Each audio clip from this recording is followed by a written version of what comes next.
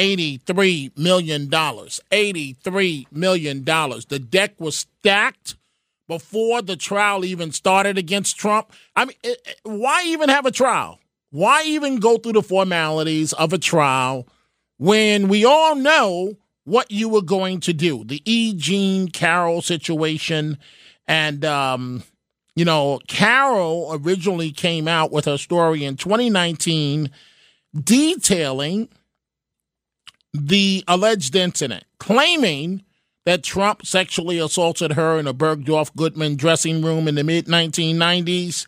Carroll said Trump followed her to a fitting room at the store, shoved her against a wall, pulled down her tights, and, quote, forcing his fingers around her private area, thrust his penis halfway or completely, stating, "I'm not certain," inside me. Well, she sure seems not to know a lot of details. We see all of your calls from White Plains to Suffolk to New Jersey to Tampa, Florida. We're going to get to all of them. And if you're trying to reach me right now and you're having a hard time, just call back in a couple of minutes. Or you can send me a message on Twitter, on X, at Dominic TV. And so what I'm dealing with this hour, the topic as well. We're going to keep on the plate everything what you folks want to talk about, but also the topic of mental illness. And this story hit me hard because the state government, full disclosure, in Jackson, Mississippi, the state of Mississippi, brought me in 3 or 4 times to talk about, in speeches, to talk about child abuse, signs of child abuse, foster care, overcoming obstacles. And this is Hinds County, Mississippi. This is what happened. And one thing that I enjoyed about Hinds County, you can say whatever you want about Jackson, Mississippi being poor and so on. I remember, being there several times and driving from Jackson through the highways to New Orleans and having a great time and doing that back and forth a couple of times.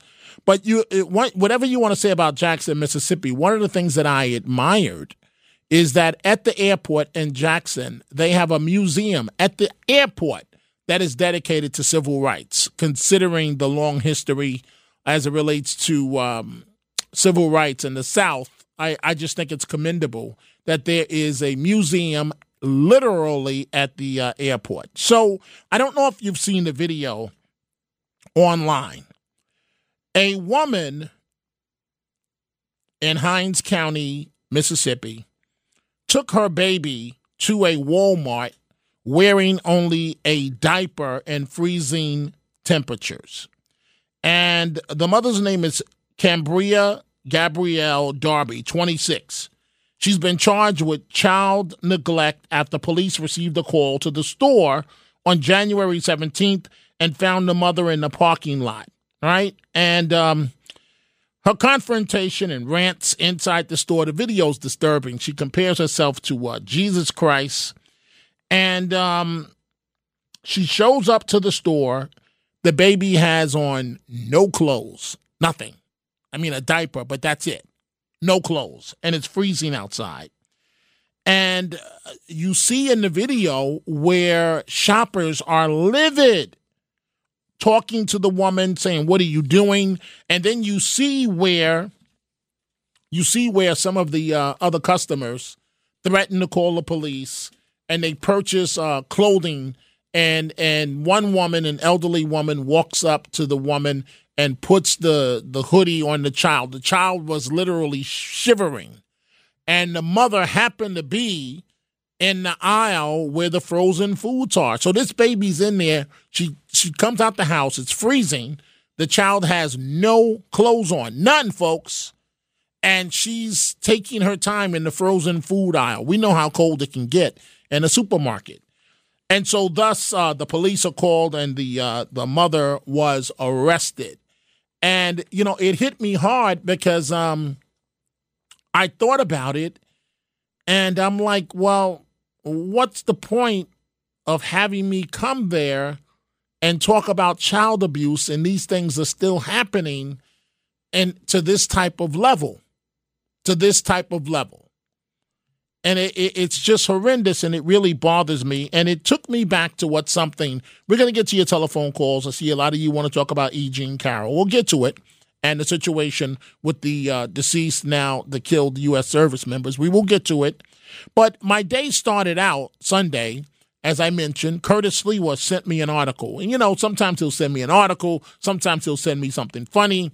And it was a New York Times article, and Curtis knows how close mental illness is to me, given my long history of what happened to my mother.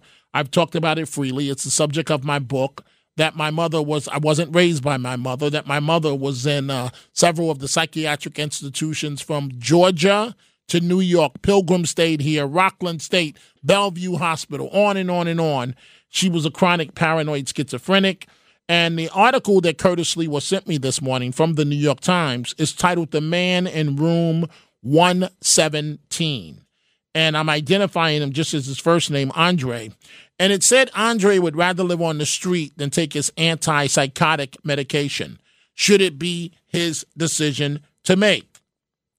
And so I looked at part of the article, and I promise we're about to get back to your calls. But it says that Andre stopped taking his antipsychotic medications 3 years ago, and at that time he was evicted, living in a tent, went to jail twice, and was committed to psychiatric hospitals 3 times. Stopped taking his medication, again, evicted, lived in a tent, went to jail twice, and was committed to psychiatric hospitals 3 times. And so, alone with his mother for the first time, this is according to the New York Times, in almost a year, Andre had a question: could he come home? And that broke my heart, thinking about that. And she sat beside him and stroked his head. And according to the Times reporter, the hotel room had a sour smell, and clothes were around in a corner. His fingernails were long and curved and ridged with dirt. And in jail, they cut his hair off, which had been matted and infested with lice. Nobody should live like that. So he was apparently clean-shaven now and looked younger than his 31 years. And he apparently said that he likes living with his mother. She says, I like living with you. And again, 3 years ago, when he stopped taking his antipsychotic medication, her son withdrew into delusions, erupting in unpredictable and menacing outbursts, and fearful of being evicted from their apartment. She and her husband, Sam, sought a no-contact order to keep Andre away. Now, think about that, folks. I receive a lot of emails from you folks about situations involving mental illness or mental illness of loved ones. It was so bad for this mother and father, they had to seek a no-contact order because they were afraid they were going to be put on the street. And since then, he's lived in a tent, wandering Vancouver, Washington, a place I've been, which is very, very nice, in rags for clothing, carrying machetes for protection, been in jail, ranting in his cell about the CIA, 3 times confined to psychiatric hospitals where guards had to wrestle him so he could be injected with his medication. And so now they were together in room 117 in a budget hotel overlooking the interstate. The county had allotted $8,400 to house him temporarily. And so before the money ran out, and I'm going to let you hear, I've told the story of Stephanie Marcasano's son. I'm going to let you hear a bit of that interview a bit later on. But the family had to make a choice, or Andre had to make a choice. Would he accept that he needed treatment as his parents hoped and move into a group home, or would he go back to living in a tent? Was there another way? The topic of mental illness is such a tough one to deal with.